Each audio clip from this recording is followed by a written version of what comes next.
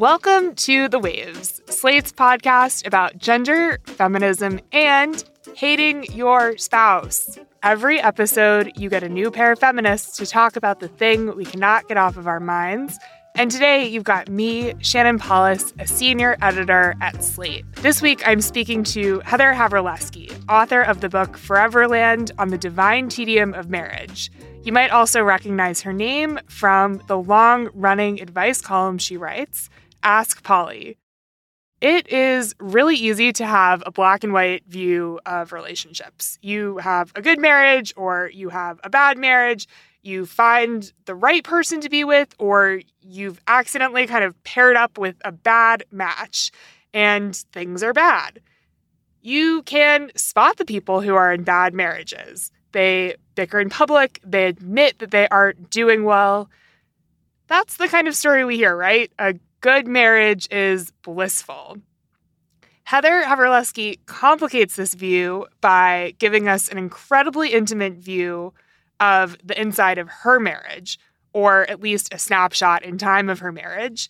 She alternates in the book between explaining that her husband, Bill, is the most handsome, wonderful person on earth, and that he can be, quote, exactly the same as a heap of laundry, smelly, inert, almost sentient, but not quite. When Foreverland came out last year, the reaction to that kind of language to describe your partner, it was kind of intense.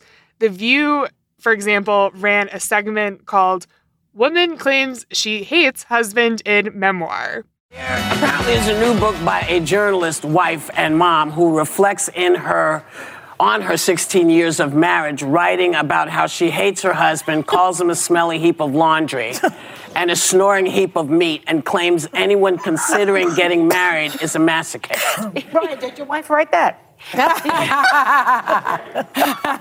Yet she also calls it divine. Yes, thank you. I actually need to read that. Can you relate to anything she writes here?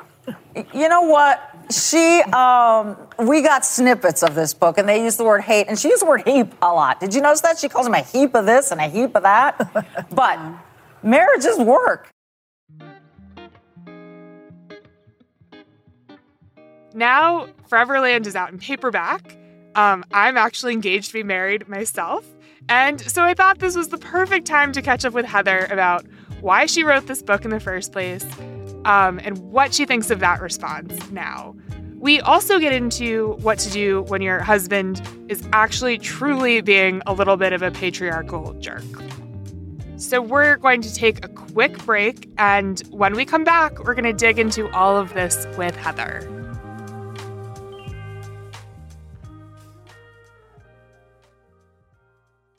Hey Waves listeners, if you're loving the show and want to hear more, subscribe to our feed. New episodes come out every Thursday morning.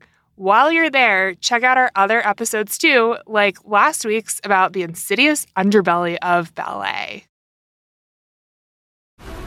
This episode is brought to you by FX's The Veil, starring Elizabeth Moss. FX's The Veil is an international spy thriller that follows two women as they play a deadly game of truth and lies on the road from Istanbul to Paris and London. One woman has a secret, and the other has a mission to reveal it before thousands of lives are lost. FX's The Veil, now streaming, only on Hulu. Welcome to The Waves. I'm joined by Heather Havrilesky to talk about her book, Foreverland, on the Divine Tedium of Marriage. It's a really excellent book, and Heather, we're thrilled to have you here. Thank you so much. I'm thrilled to be here.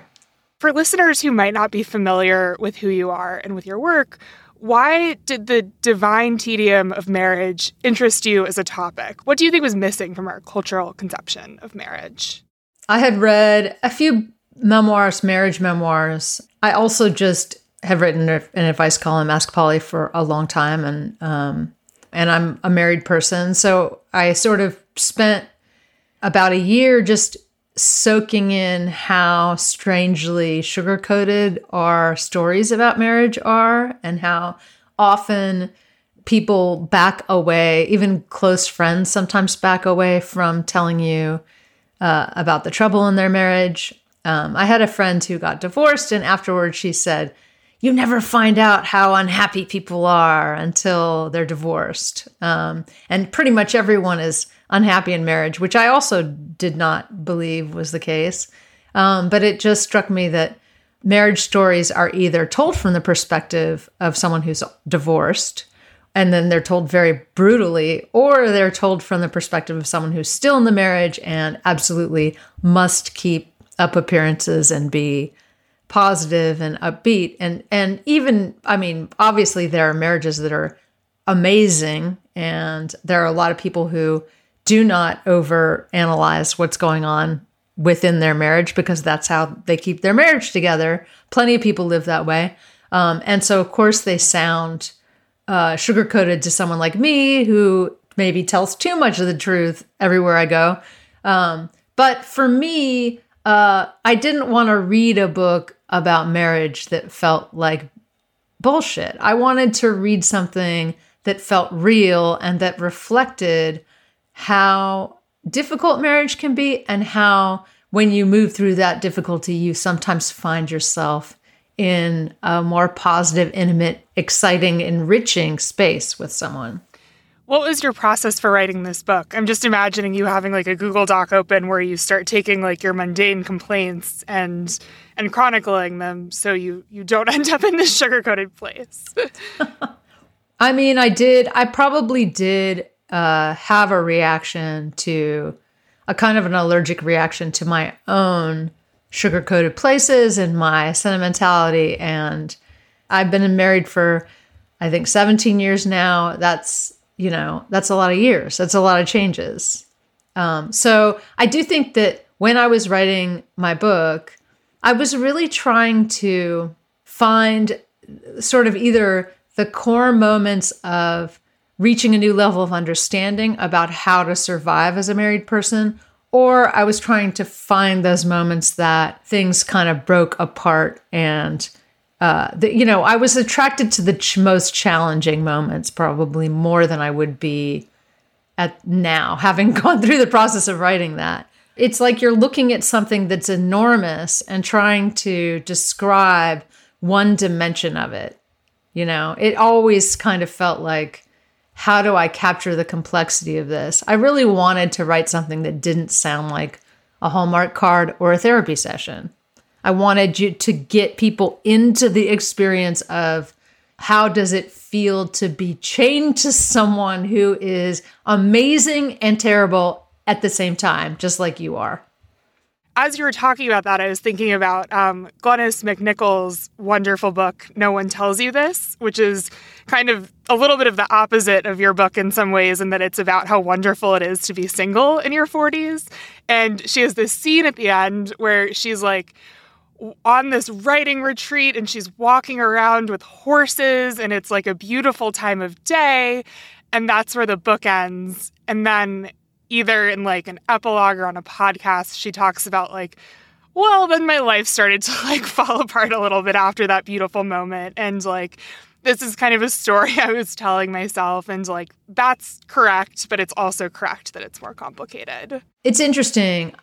After I finished my book and it came out, I started to really question my habit of telling stories about myself in order to make my role in my life more comfortable. I mean, on the one hand, of course, you have to do that to survive and to get along with people and to fulfill your responsibilities as an adult. Clearly, you need a story as to why you should do anything. But I think that, your marriage can become kind of calcified and rigid, just like your personality can become calcified and rigid if you're not open to the natural changes that are happening both in the relationship and within yourself. When you tell yourself a story about, well, we're like this and we do things like this and it works, and I love him because of this and I just love that and it's the best and I don't love anyone else anymore and I don't look at other people and I don't think about other people, so you can wake up one day and you sort of feel like, suddenly you think, how much of my wild, strange personality have I suppressed in support of this two-headed monster that I've created called my marriage. And I think that, often you will find that there are a lot of beautiful things that you've suppressed. And then you might also find that there are a lot of things that you have benefited from and that you're actually kind of standing on solid ground that is created partially by your marriage. I mean, I think a lot of people discover that when they get divorced sometimes. In the process of auditing a relationship, and just like in the process of going through therapy, you start to understand, oh, I actually need this. And this story, so basically you can look at your stories in a new light and say, this story actually doesn't serve me anymore, or this story keeps my spouse in a strange role that doesn't suit him. And so you constantly have to be throwing those things out and saying, how can I honor the new person that's in front of me, both myself and my partner?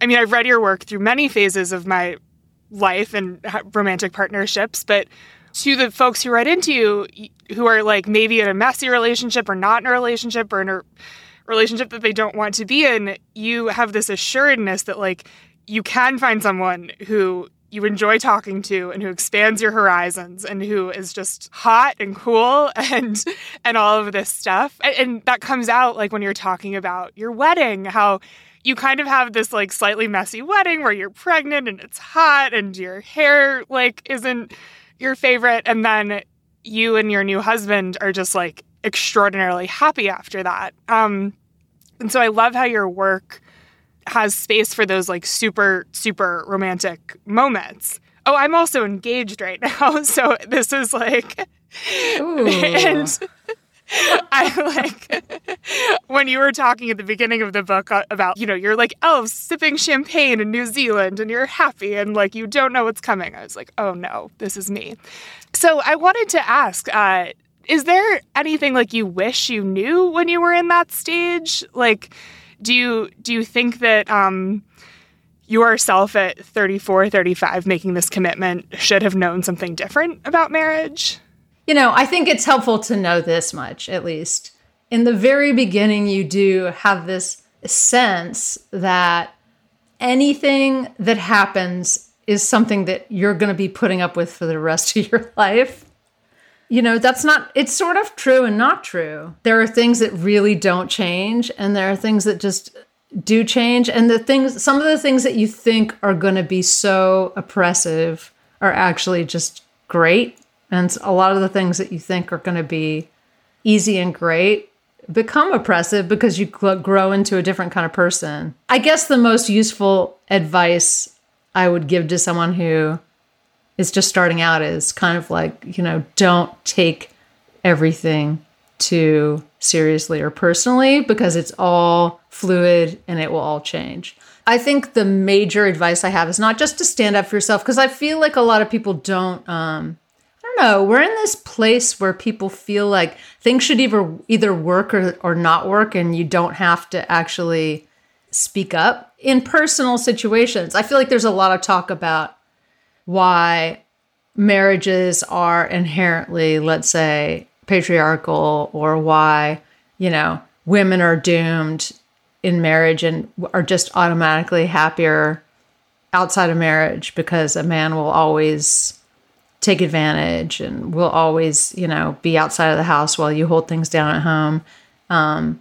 Every marriage is a creation between two people, and two people get to decide, it's a work of art that you create with one other person. You have a conversation that evolves about how you want to live, and you have to be assertive within that conversation if you want the work of art to be to your liking. One thing that I've really had to do in my relationship is take the idea that the man I'm with has been raised in the patriarchy out of the equation, and just kind of speak to him like a human being, and not like, oh, you're a man and you're doing this because you're a man and you're shitty, because he's not. And everything that you're saying about marriage sounds like not counter to this idea, but maybe a really helpful expansion for people to hear. I'm thinking of the Sheryl Sandberg advice of the most important decision you'll make for your career is to pick your partner. And I think in a lot of ways that's good advice, but it sort of sets up this idea that, like, you have to, if you get the starting conditions of your marriage right, everything will be okay. If you can pick someone who's good, then they will always be good and you will always be good. Yeah, and the thing is, it's a negotiation. You can take off those sort of like jaundiced, I see the patriarchy everywhere goggles and say, okay, so we're talking about, we want an egalitarian marriage. We want a marriage where two people are equally sharing the tasks that are in front of them. There's still these moments when basically sexist assumptions come into play and you have to say, am I the default parent because I work from home? Or am I the default parent for this kind of task because I'm a woman? Because I don't want to live that way. I think we need to play to our strengths. I mean, that was something that I said over and over again. And my husband, to his credit, was always like, oh, no. That's not what I want. You are not the default. And there were also ways that I basically said, why don't you do this thing that's kind of a traditionally woman thing, as just as a rule, so that when this kind of challenge comes up, you're the one who's doing it. He takes the kids to all their dentist appointments. I mean, I've started to take them to the doctor because they're teenagers now and they're girls. But there are things like that where it's sort of like going against the grain feels right. The other thing that was weird, I mean, just in terms of seeing the patriarchy everywhere, when I first was married to my husband, he would just say sexist things out of the blue. He's like the most feminist, least sexist man I know in many ways. I was sort of waking up to my internalized misogyny, and then I would hear him say things that, the kinds of things that I used to say. Like once we were at the school and he said something like, she dresses like she's trying to be a teenager again. But, you know, educating someone in your house is important. You know, if you don't want to live inside like a misconceptions of what a woman should be, you know? I mean, first you correct yourself with these things and then you correct, you know, the people who are important to you. You know, if you could have a sense of humor about it. I mean, one of the bad things about where we are as a culture at this moment is that the internet makes it really hard to have a sense of humor about anything. You just feel kind of backed into the corner with social media and backed into the corner with everything. And it's hard not to be humorless. I mean, I think that when my book came out, I was humorless about the reception to my book in a way that I'm not anymore, because it was so important to me, you know, that I was just like, wah! People can't handle it when a woman tells the truth, you know? And I mean, I agree with that. It absolutely is the case. But it's, you know, it's hard to talk about this stuff when you're just like, bah! You know, you feel like you're in a trench, you know, as opposed to just looking at what's happening and saying, yes, the world has not changed completely. Big surprise. We are going to take a break here, but if you want to hear more from Heather and myself on another topic, check out our Slate Plus segment. Today, we're going to be giving you a little bit of the behind the scenes on Heather's popular advice column, Ask Polly. It's one of my favorite things on the internet, so I was really excited to ask her a little bit more about how it came to be and how it works.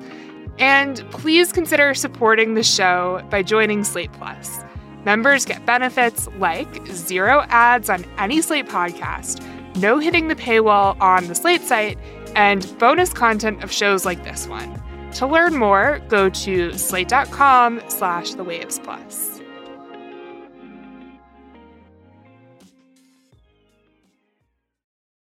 Families have a lot going on. Let Ollie help manage the mental load with new cognitive help supplements for everyone 4 and up, like delicious Lolly Focus Pops or Lolly Mellow Pops for kids. And for parents, try 3 new Brainy Chews to help you focus, chill out, or get energized. Find these cognitive health buddies for the whole fam at ollie.com. That's OLLY.com. These statements have not been evaluated by the Food and Drug Administration. This product is not intended to diagnose, treat, cure, or prevent any disease.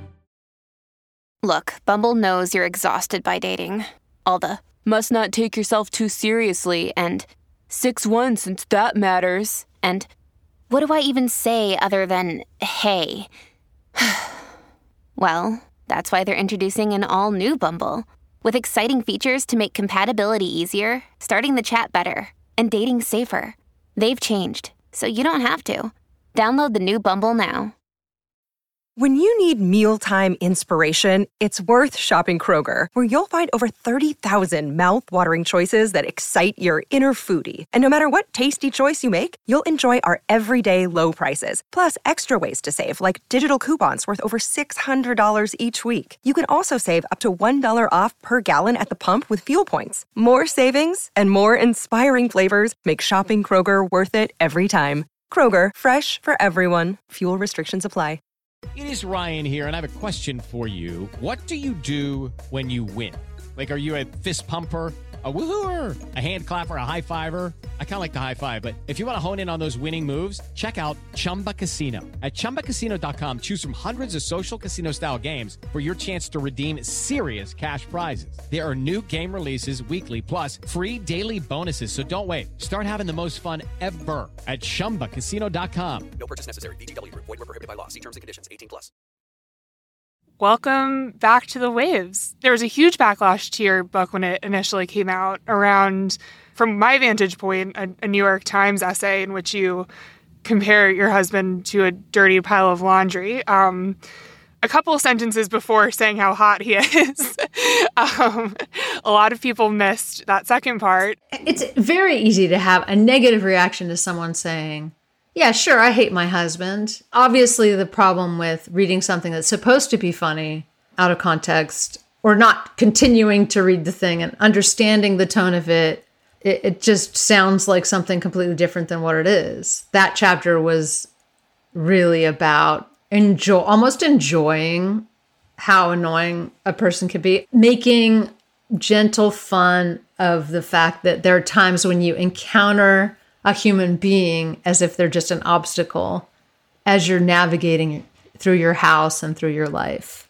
I mean, the thing is, all of this stuff is sort of like half, let's make some jokes, and half like, let's forgive ourselves for being human animals who just don't know what's happening around us most of the time. There's a state that you get into. I mean, everything is connected. It's like, there's a state you get into when you're trying to clarify what you meant by a piece of writing, where you're just, you end up sounding like the thing that you are trying to defend because you're taking this overly serious angle on something that was only supposed to be comedic and fun and sort of heartwarming to begin with. What I'm hearing you say that you've been able to do with More Distance is like almost treat that like audience bad reaction with compassion, the same way you would your husband if he says something that's out of touch, or in the same way that you have yourself. You talk a bit in the book about your own internalized misogyny and watching, before you become a mom, watching moms and how you call them like jumpy women, and you observe that like they speak to children in kind of this like nails on a chalkboard voice, and unpacking that for yourself. The other thing that's really true is that marriage it takes so many different parts of yourself to like make a marriage robust and intimate and good. And I think that I kind of, through the process of accepting that my book was misunderstood by people who hadn't read it, which is just, it's a very, 2022 kind of experience to have. I was in this defensive state, like, why are people so moralistic about marriage? It's so stupid. But I also think that, it's hard to interrogate your marriage or your relationship. It's very risky to do that. You've made a commitment and now you're taking out a magnifying glass. There are ways that marriage is supposed to be a thing that you don't necessarily interrogate that much, because your desire to be a full, big person who is passionate and difficult and interesting and wants to grow often stands in the way of having the most peaceful marriage possible. And being an open person in the world means making connections with other people, which is can literally be a threat to your marriage, right? All kinds of things can happen to you that can feel threatening to your marriage. And even though I was arguing, you have to come at these things headlong and look at them and face them and be as honest as possible. I mean, my belief is that that is the path to having a resilient marriage, is, you know, the intimacy that it takes to admit that you're a full person, you're still an animal, you're still out in the world looking at other people and talking to other people. And if you're feeling fully alive, you're going to sometimes sound like someone who doesn't want to be married, because why wouldn't you sometimes want to be a different kind of person in the world?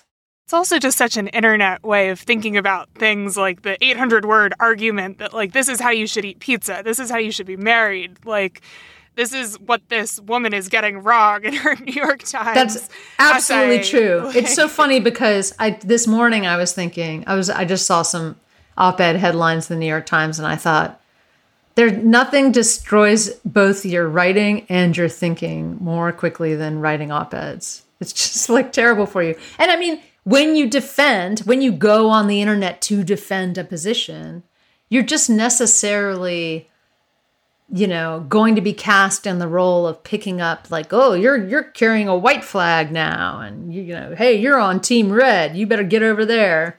It's not good for your critical capacities to even be in the conversation a lot of times, which is too bad. And I do think that, like, when you're like me and you talk too much and you're an extrovert and you write too much, you're just like, there was a time, you know, most people who have the kinds of careers that you and I have, journalism-ish, you know, I mean, no, I don't want to put that on you. That's me. I'm the journalism-ish person. You're just constantly sounding off about things until, you know, you have to step back and say, hold on, like, what? Like, why am I not either crafting an argument that's careful or just shutting the hell up, you know? I think that I've had times in my career when I wrote a lot of cultural stuff, and it's almost like I look at it and I say, it kind of started out smart, and then I really got stupider for a while. I wasn't discovering new ideas. I wasn't in like this good, connected place where I could synthesize big thoughts and big ideas and big emotions in the same way. I mean, the benefit of writing Polly is that when someone walks up and says, here's my problem, it's such a kind of beautiful, connected, generous space that all of these good ideas and good feelings and weirdness and jokes can come into it, because it's like this intimate space between you and the letter writer. It's kind of the opposite of what I'm saying, how Twitter can feel and how social media can feel. And I mean, I do think that the culture is changing now. It is shifting into kind of like a place where people are sort of craving a higher level and more intimate conversation.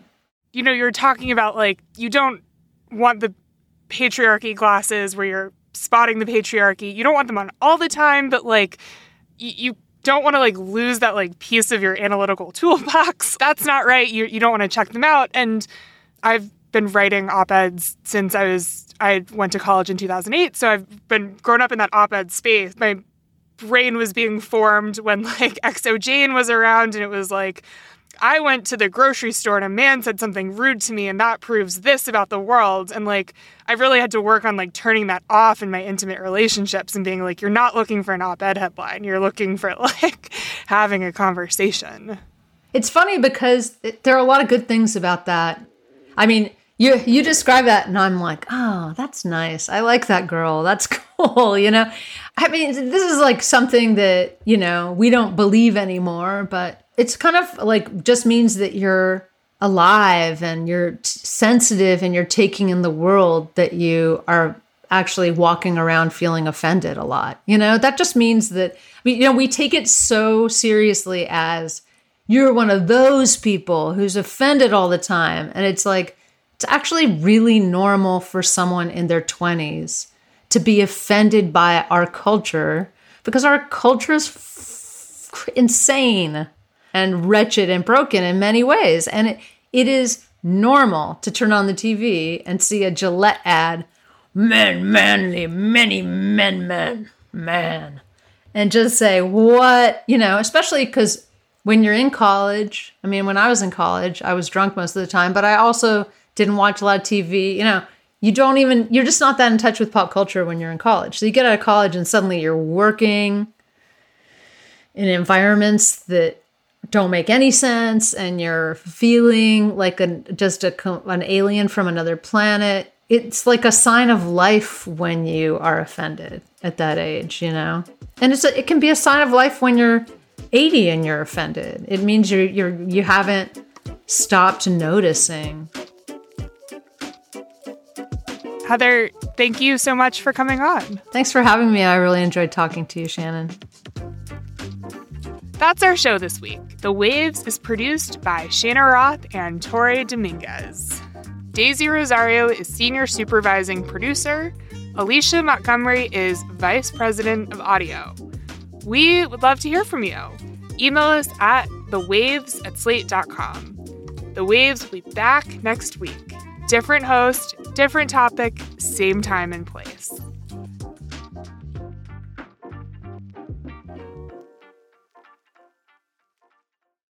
Thank you so much for being a Slate Plus member. And since you're a member, you get this weekly segment. Today, Heather and I are going to talk about her advice column, Ask Polly, and we're going to get a little bit of a behind-the-scenes look on how it works. I wanted to ask you if you could give us a little peek into what it's like to have the Ask Polly inbox in your hands. How many letters do you get, and how do you decide what you're going to answer? I'm going to say it varies depending on how popular a column, a specific recent column was. I probably get like about 30 letters a week. I really just decide what to answer based on the kind of mood I'm in and what I'm thinking about at the time. It's pretty all over the map what kind of thing I'm going to feel like answering. I'll go through stages. If I write kind of a blockbustery, he sounds bad for you, dump him, or like a, you know, just like a really rousing column. I mean, I sound like I'm cynical about it, but I love writing those kinds of columns. I love getting a really good letter where you can just say, oh God, like you just feel like you know exactly what you want to share with this person, and you care, and you just want them to feel it, you know? I mean, that's a great feeling. But when I get a ton of letters about bad boyfriends, for example, I'll just be like, oh, I don't want to write it. I don't want to answer another bad boyfriend letter.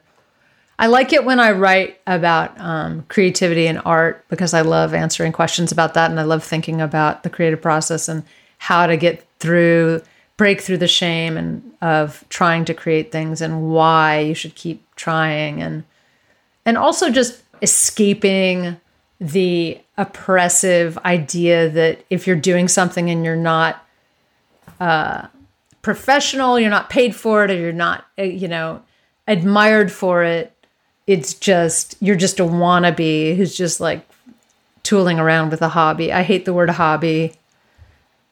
So I love questions about how do I get started with something. I don't know. I basically just wake up in the morning and read, 3 or 4 letters, and then I find one and I'm like, this is the one. It's not a scientific process. People sometimes write to me and say, to Polly's assistant, I just, I don't know if this will make it through the slush pile. And I'm like, yeah, I'm Polly's assistant. Here I am. That was just some of our Slate Plus segment. If you want to hear the whole thing, go to slate.com/thewavesplus to become a Slate Plus member today. Slate.com/thewavesplus. Save big money when you start your next project today at Menards. Check out our great selection of garage and utility lighting options. In stock, ready to take home today. We carry everything to help you illuminate whatever project you're working on. Shop garage and utility lighting products in store at your nearest Menards. You can also view all of our entire selection of lighting options today on Menards.com. Save big money at Menards. Hi, this is Dahlia Lithwick, host of Slate's legal podcast, Amicus. If you're listening to this show, you might be interested in Amicus's live show that we're hosting in Washington, D.C. on Tuesday, May the 14th. My colleague, Mark Joseph Stern, and I will be talking to some amazing guests, including Sherrilyn Ifill and a sitting state Supreme Court justice, all about how originalism, a relatively recently invented way of interpreting the Constitution, has taken over the Supreme Court and radically reshaped the law. It's been doctrinal rocket fuel for the conservative legal movement and facilitated the rolling back of abortion rights, the expansion of gun rights, and the obliteration of the separation of church and state. And as another wildly consequential Supreme Court term careers to its end, the court's originalists are on a tear. But there's something you can do about it, and we hope you'll join us in D.C. on May 14th to explore the possible pathways out of the current situation.